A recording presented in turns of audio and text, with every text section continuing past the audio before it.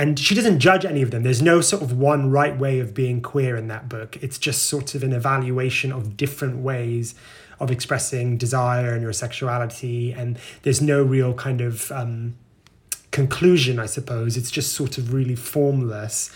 And I do definitely think of queerness as sort of being work in progress.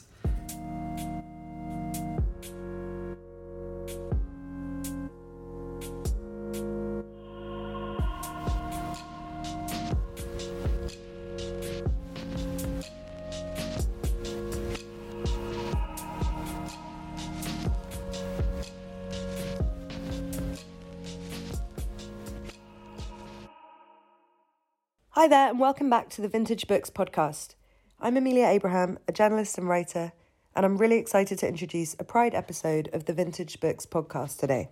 I've recently edited a book for Vintage. We Can Do Better Than This, 35 Voices on the Future of LGBTQ+ Rights.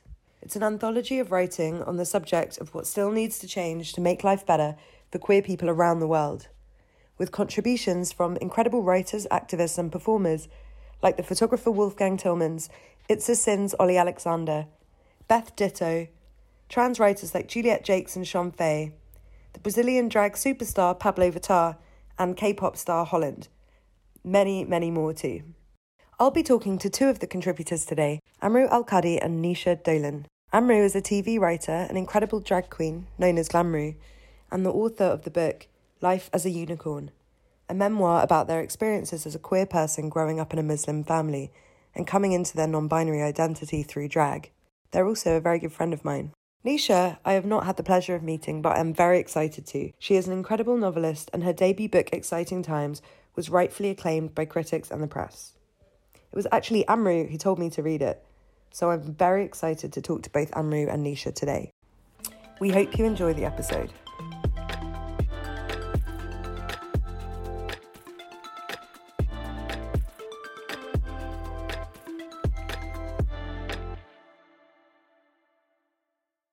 Hey Amrou.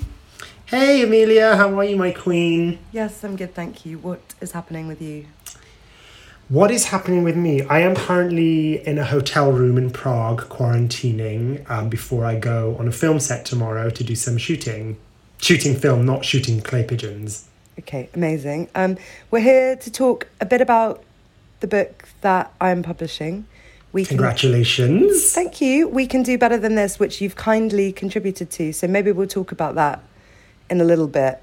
But foremost, we're here to talk about queer reading and the influence it's had on our lives and continues to have.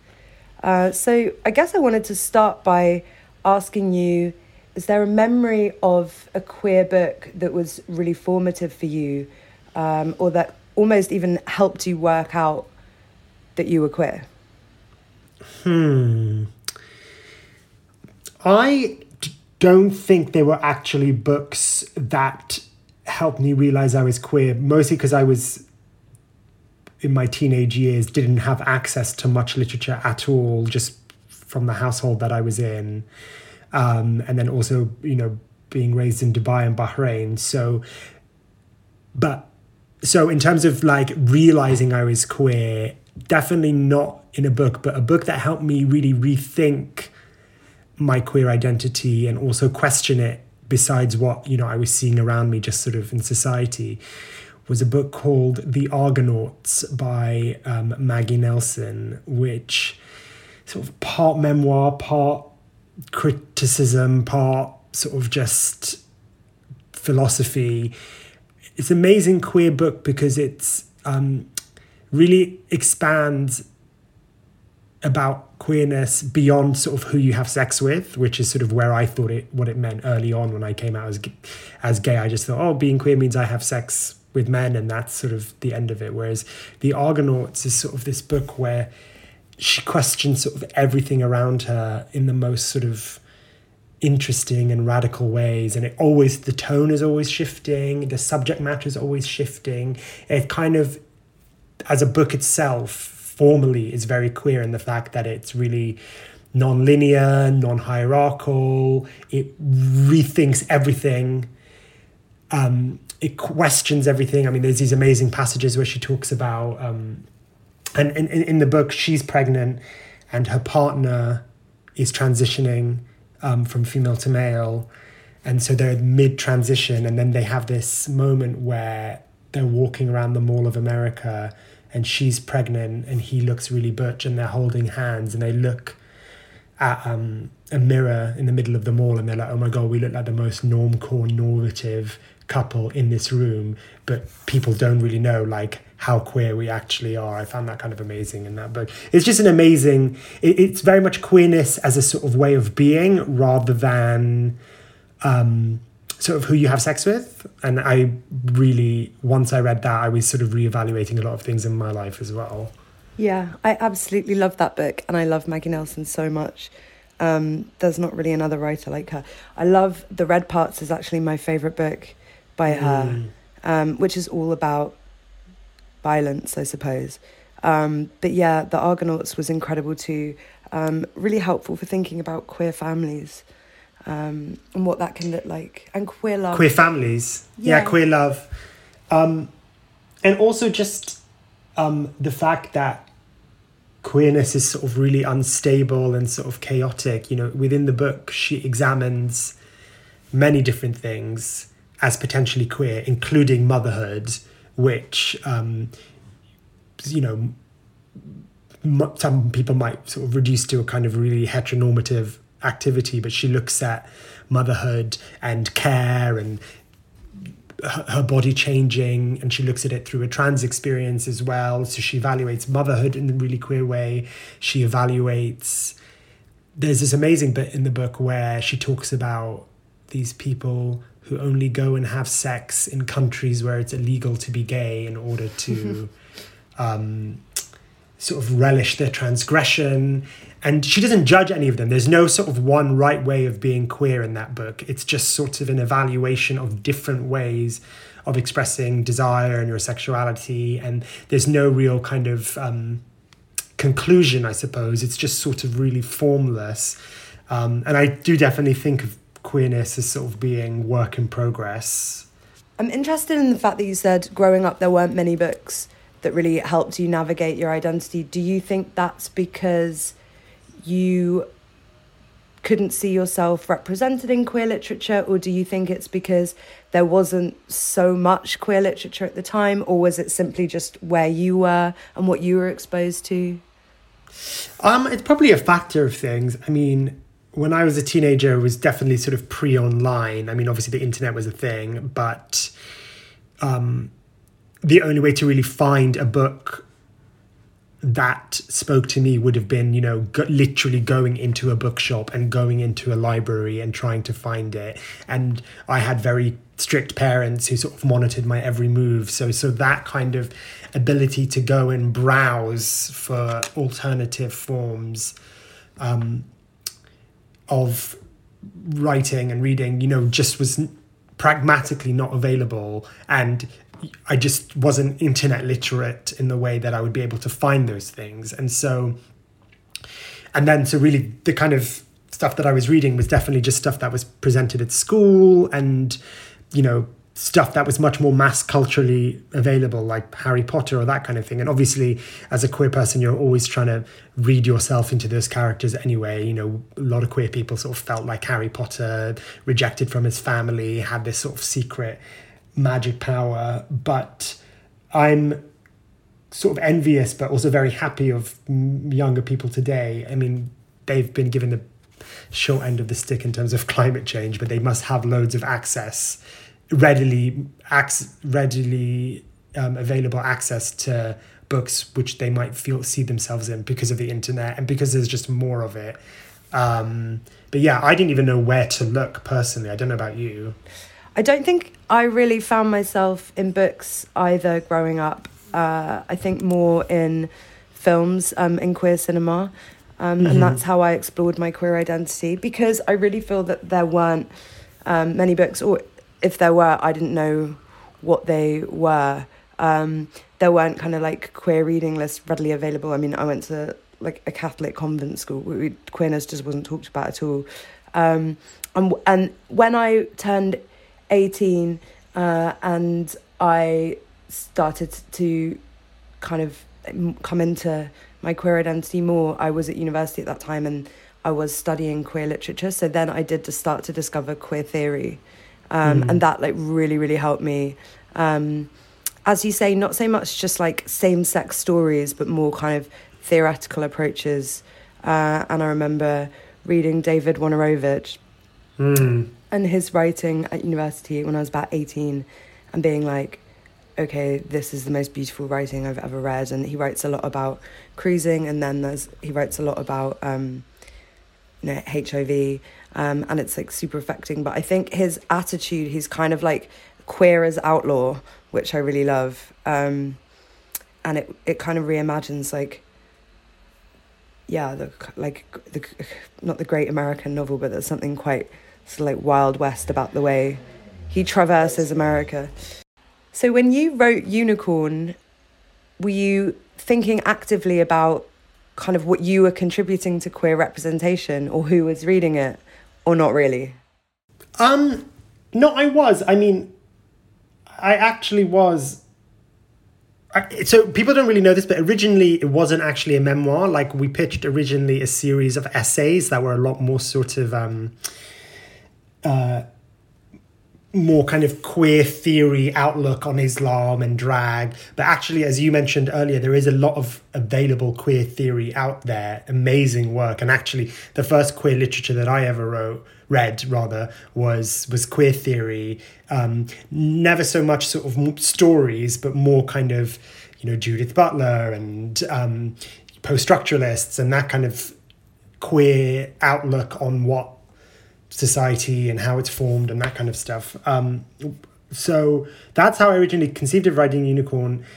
But when I got into it and started talking with my agents and potential editors about it, we kind of realized that actually, like, this specific story about a queer Muslim, my story, hasn't actually ever really been written about through storytelling. And like, I became really interested in that as a different kind of politics. Like, as you know, like, I used to write a lot for like The Independent and a bit for The Guardian and that kind of stuff. So I had been used to sort of writing 600 words where I could kind of explore something that had happened in the news through my lens as a queer Muslim or whatever. But I ended up finding all that quite reductive, because you're ending up sort of reducing your identity and experience to sort of a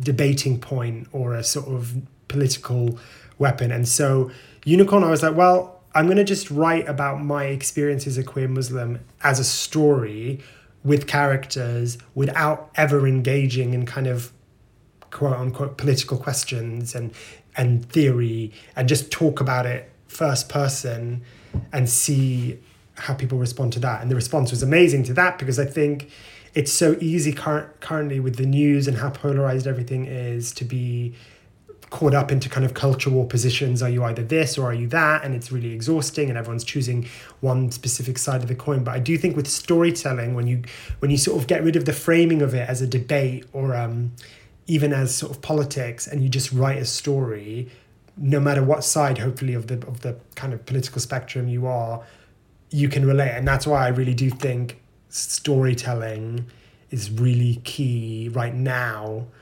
particularly for the trans community, because there's so many narratives being written about the trans community by the media in a really bad faith way.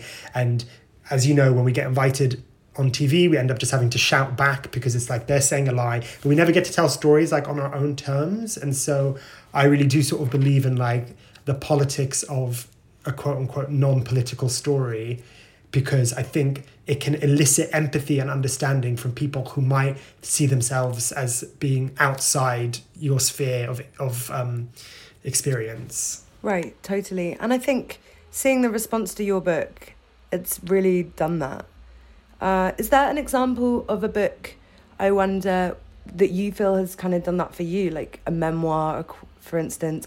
There's an amazing memoir by Jeanette Winterson called Oranges Are Not the Only Fruit, which is a memoir about a young queer child in a religious in a religious household, which really spoke to me. It just really gets across, because I was brought up in a really religious household, and it really gets across that sort of fear when you're younger and misunderstanding, and how anything that your parents do or anything that the priest says or whatever, it just is so magnified as a kid. Because, as a kid, you really are so small and you can only see the world as it is presented right in front of you. You can't see outside of what's in front of you at all.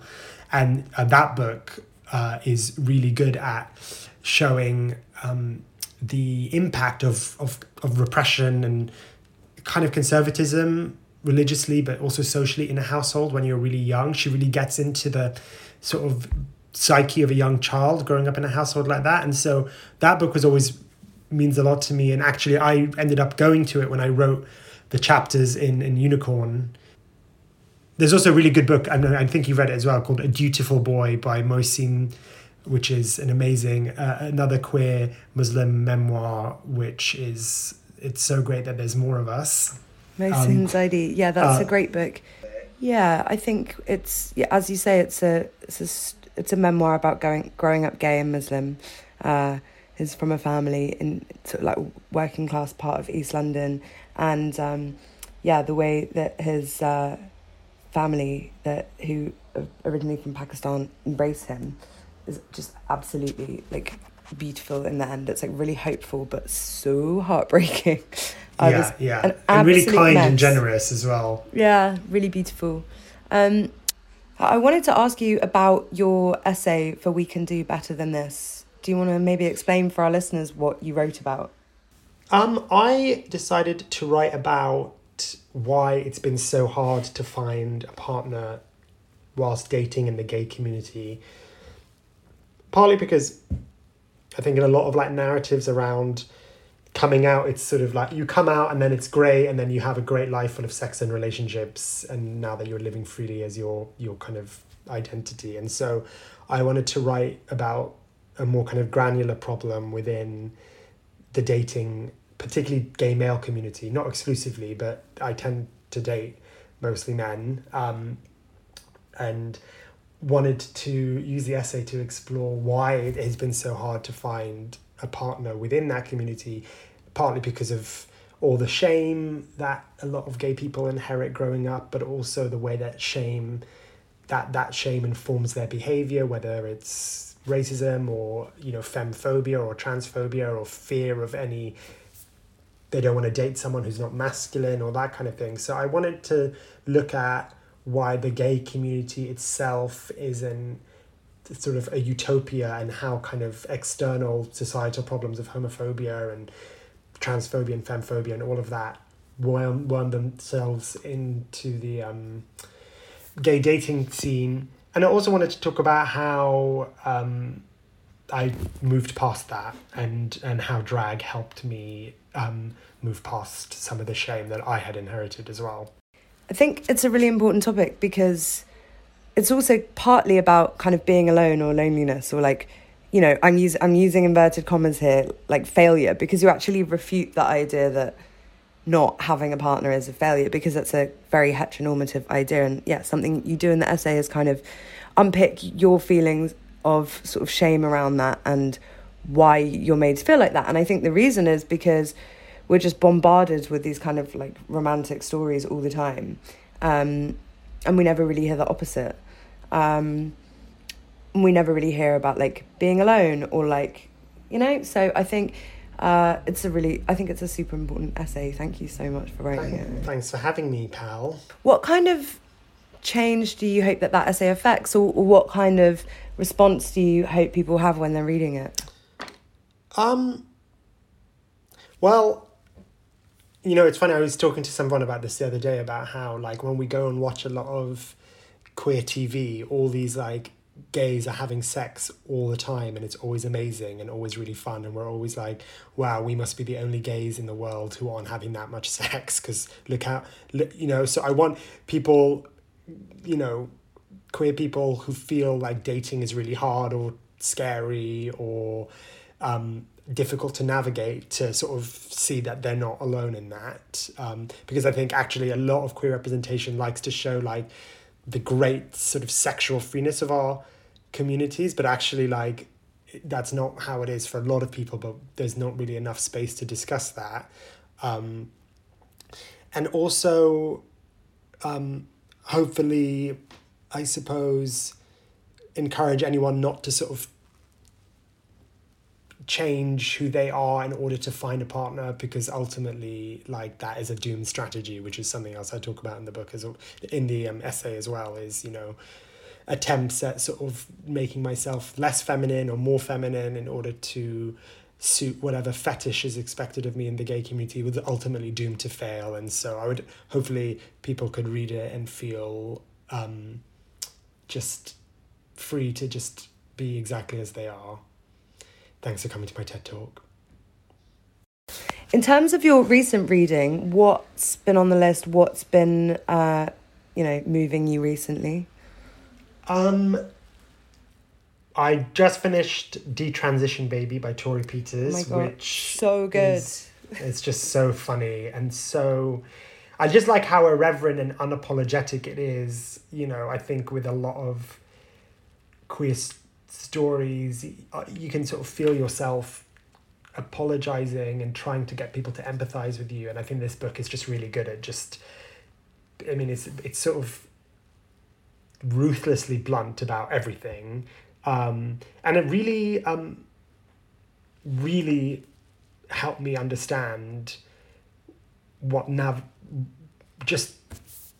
navigating life as a trans woman might feel like, because the book just brings you and immerses you into that world so sort of it just plunges you into it, and you know, you almost feel as if you are viewing everything through her perspective in a way that is really illuminating. And there's a lot of stuff I hadn't thought about in terms of how approaching sex and dating and jobs and how all of that is sort of affected by being trans. But you know, it's not sort of manual of being trans. It's a really funny, like, irreverent, wild ride, but it just sort of immerses you in the experience, and you just have to go along with it. And I just thought that was really, really exciting. I'm currently reading A Proof of the Right to Sex by Amir Srinivasan, which is an incredible series of essays which really looks at questions of sex in the contemporary world and how some forms of feminism fail to address them. So giving an example would be, you know, anti-porn feminists who believe that maybe porn only denigrates women, ended up using the sort of apparatus of the state in order to ban some pornography, and that actually ended up mostly harming queer sex workers and queer people who practice pornography and are empowered doing it. And so it sort of looks at, and it's really interesting looking at it with where the UK is right now, which I think, you know, huge sects of feminism are really failing, particularly in response to trans identity. It kind of just shows, the book really cleverly, how a feminism that sort of aligns too closely with like carceral politics or politics of the state end up always harming women. And it's just a really, really clever series of essays. I remember reading the original online, and it was also really interesting on the topic of kind of dating app discrimination and preference over prejudice, and, you know, as you say, whether anyone has a right to sex. And that links back to your essay in this book, I think, a little bit, because you were talking about similar topics in terms of dating app discrimination and Amir does it with much more profundity than I do. Mine's just like, why won't anyone sleep with me? But Amir does ask some very interesting questions that I think we all need to ask of, is who we desire, you know, the question of who we desire is such a loaded question, especially in the age of kind of consent politics. We're always just asking about, like, it's okay to say, you know, Amir's book is good at this because it almost feels like in mainstream culture, the only question we need to ask about sex is, do I want it or do I not want it? It's just a kind of question of consent. Whereas she's asking questions of, is what you want even consensual, I suppose, and how has that been formed by political forces?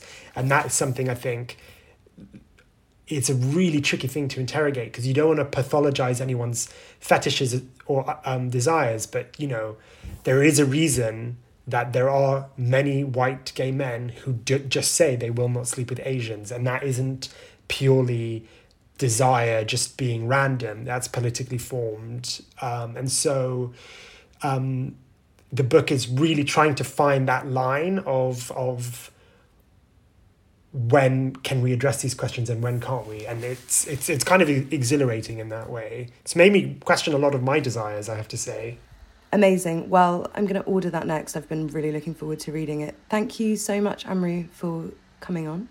Thank you for having me, and congrats on the release of We Can Do Better Than This. I'm so honoured to have an essay in it.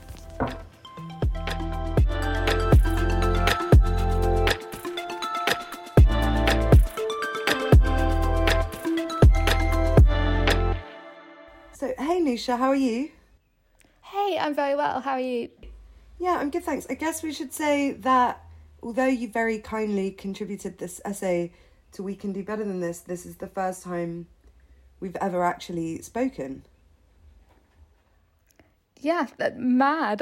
I mean, I don't know enough about how publishing used to work before the pandemic, but my sense is that it was generally quite networky and you'd physically see people well before you worked with them usually. Yeah, I would have hoped we would. But I don't know, where are you based? Are you in the UK or are you in Ireland? I'm in the UK, in London, so yeah, I think I probably would have met a lot of people by now. Yeah, we have absolutely no excuse. But yeah, thank you for your essay and We Can Do Better Than This. I'm going to read a bit of it out in a second. But first, just to sort of introduce what we're talking about here. We're talking about queer books that shaped us, and why queer reading is important. Even, not just sort of like while you're figuring out your identity and growing up, but even, well, I think we're all figuring out our identity and growing up all the time, but, even into adulthood as well.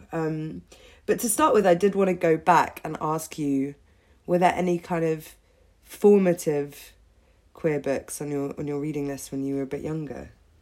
Yeah, I think Oscar Wilde was really a seminal figure for me, and I think this is often the case with queer representation because it makes one vulnerable. It's often not the axis that one meets a queer author at a young age. So I think my introduction to Wilde was very much as a classic Irish writer through the children's stories and then later the novel Dorian Gray and the plays and all that. And it was really only later when I untangled my queerness and his that I figured out why it had all clicked for me.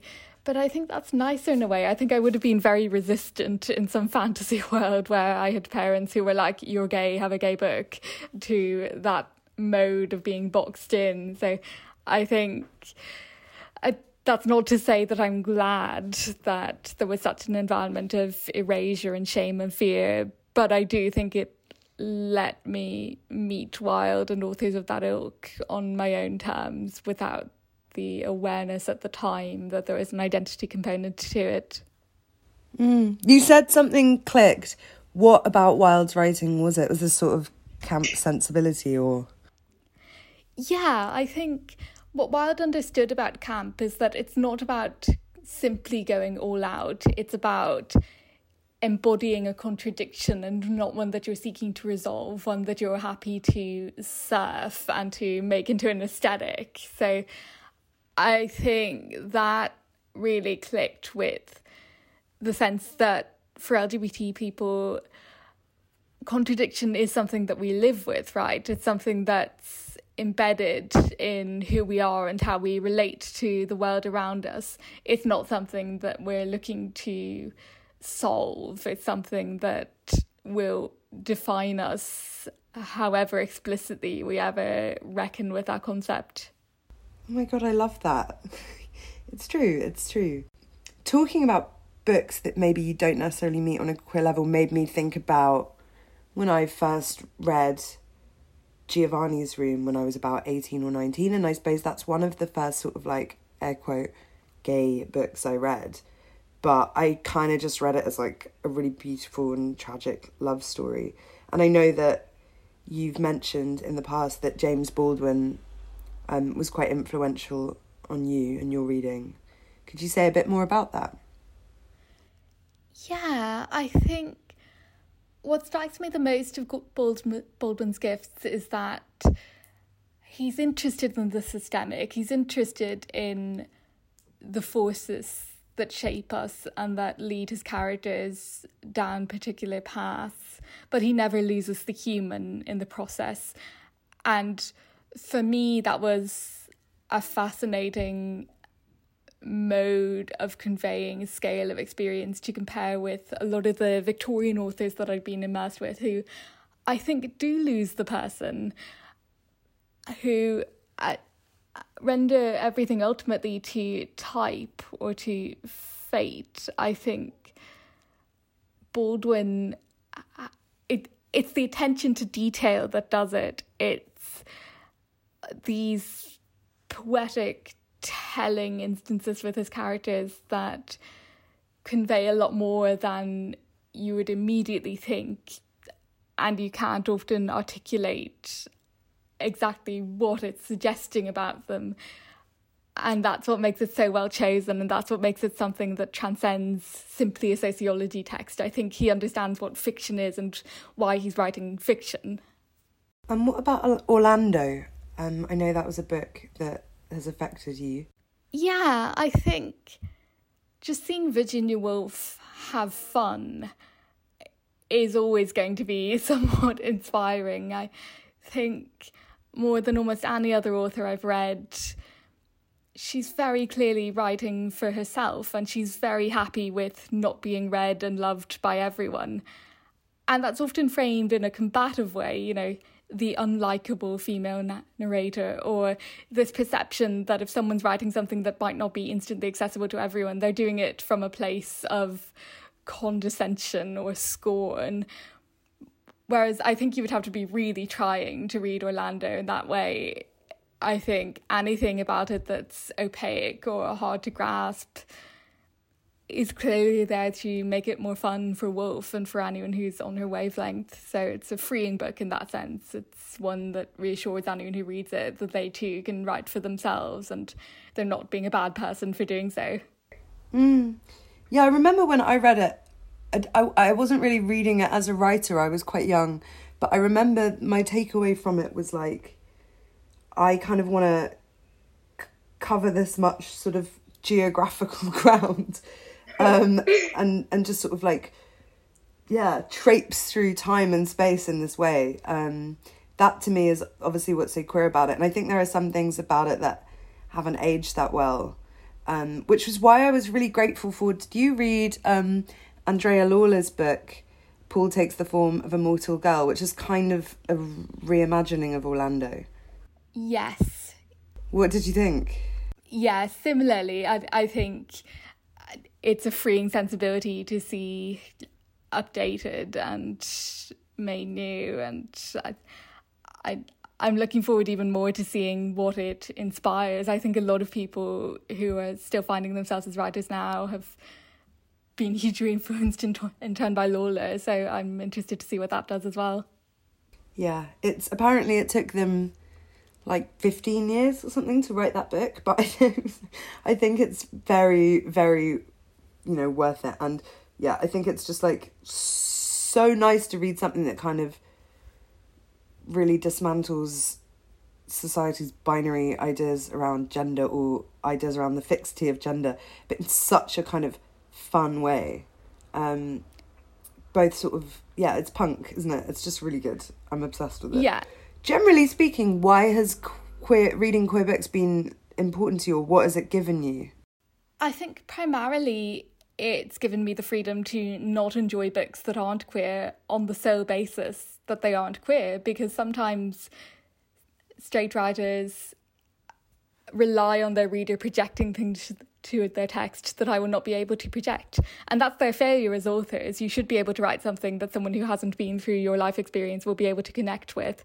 But because they're straight and they often haven't had cause to question whether someone will share that experience or not, because majoritively they will have shared it, they don't do that work and they rely on that projection. So a load of straight readers go, I feel seen by this, I feel profoundly unseen. And I think without queer writing, I would probably default to blaming myself as a reader. I'd feel in some way emotionally deficient or stupid, whereas now I'm more able to compare it to queer books where probably I was doing just as much projecting, but probably I wasn't, because I think queer authors are more used to explaining ourselves, more used to the assumption that someone won't click with it. And even if they're queer, they mightn't, because obviously we're not single issue people. So I think, it's given me more confidence as a reader that my taste might be telling me something, not necessarily something universal, but something about whether a book's for me and whether it's my fault if it isn't. Yeah, I definitely relate to that. And I wanted to talk a bit about your book, Exciting Times, your contribution to queer literature, as it were. And you've written about the experience of writing it in We Can Do Better Than This, right at the start of your essay, which is about sort of allowing people to have the space to be fluid and to be working things out. And I've got the book in front of me, so I'm going to do the weird thing of just reading out a little bit of what you wrote. So as a queer novelist, I veer between motives. One is to depict LGBTQ plus people as individuals, as complicated, and the other is to make them as universally likeable as possible. Expectations also weigh on me from cisgender heterosexuals who read my work anthropologically, brackets, whatever are the gays up to now, to those who wish to see themselves. I try to please everyone. 3 words in, I remember I can't. Art has starved the community of visibility, so we might understandably snap when served things we can't eat. Still, unexamined, quote, relatability is corporate. It reduces experience to branding. It's admirable to give LGBTQ plus readers someone to root for, to show us winning, but it's not the only worthy aim. You might want to do other things it's incompatible with. Representation is a wedding gift list. It works best if we all choose different things, and less well if we all come with spatulas. I serve up terrible people and trust other writers will offer role models. I love that so much. And I guess it kind of makes me think of a bit of what you've been talking about already.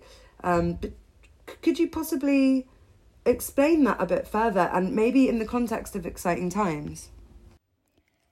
Yeah, so I think probably my favourite subgenre of contemporary literary fiction is the intensely unpleasant, self-loathing woman goes through life in a brief span of time in a big city novel, and Ottessa Moshfegh does them so well. And I just love those books. I love reading them. I love writing them.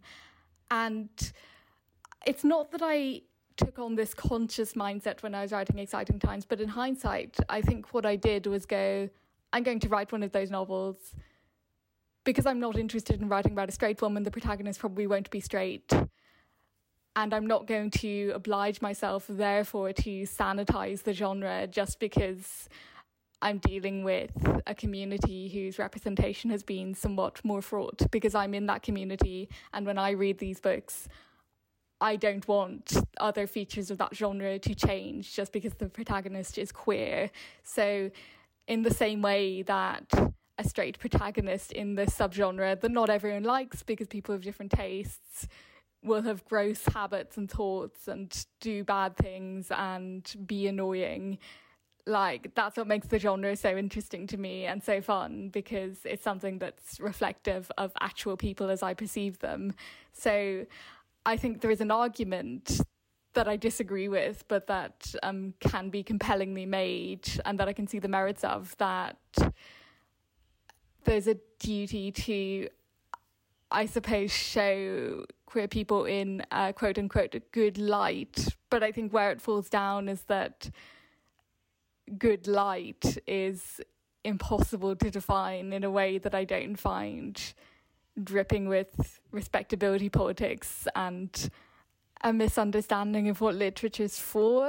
So I think just being allowed to be messy and not taking huge personal offence if a character who shares our sexuality does something that we disagree with or is not like us in other respects, is, to me, the best approach to queer writing. And not everyone will agree, and that's completely fine, but the sort of writing that I want to read and produce is writing that allows humans to be deeply ugly despite their sexuality.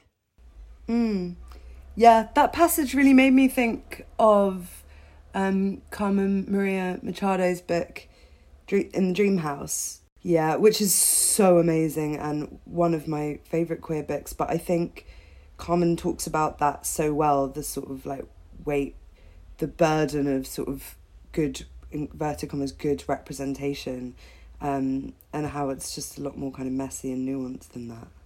To come back to sort of queer books that are that have had an effect on you or influenced you, is there anything you've read more recently? Yeah, so it's fresh in my mind because I just had the pleasure of speaking to him last night for an American launch.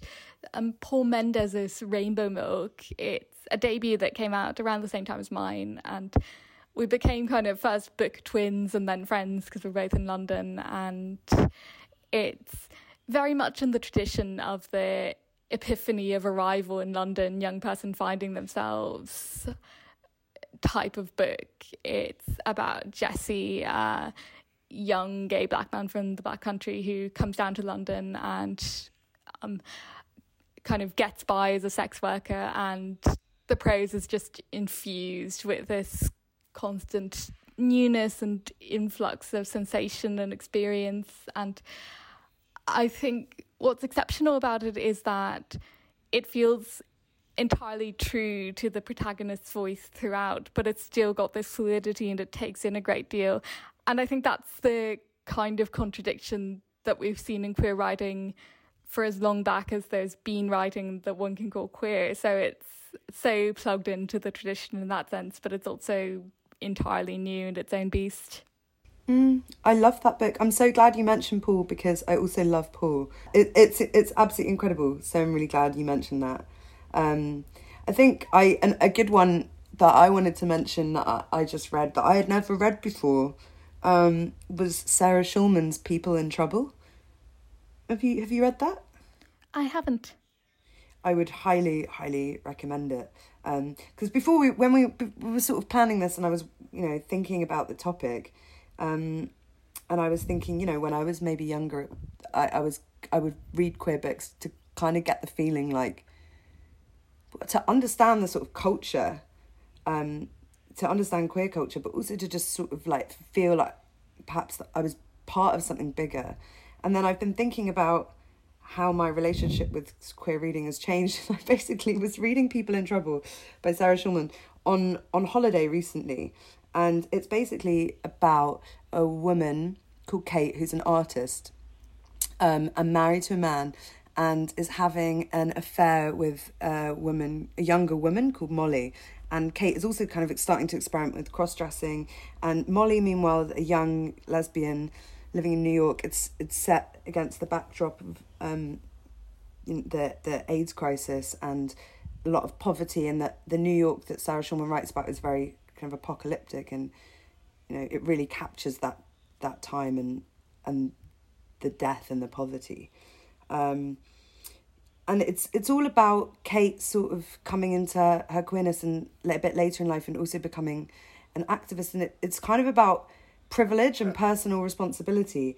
And reading it, I just sort of sat up and had this profound sense of like, oh, am I doing enough? Like, am I kind of growing up and becoming more bourgeois or more heteronormative, and sort of like, that's all about those things, and it's all about personal responsibility. And I think that for me was like a really powerful outcome of reading a queer book.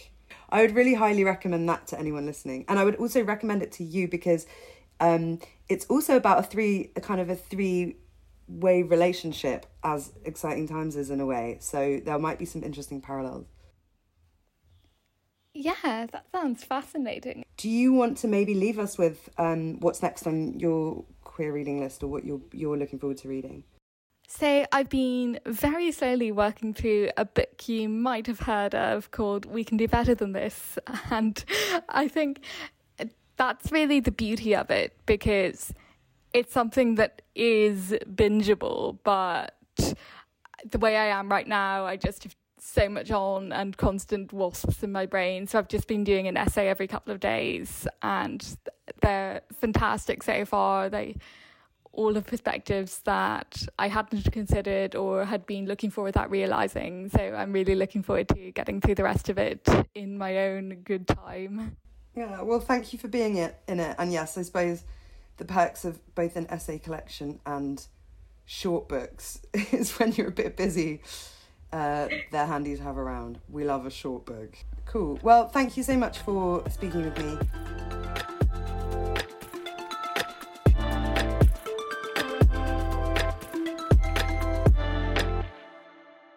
We hope you enjoyed that conversation, and thank you for tuning in. You can find out more about We Can Do Better Than This in the show notes. We'd also like to know, what are you reading to mark Pride Month? You can find us on @VintageBooks on Twitter, Instagram and Facebook to let us know. Until next time, keep reading boldly and thinking differently.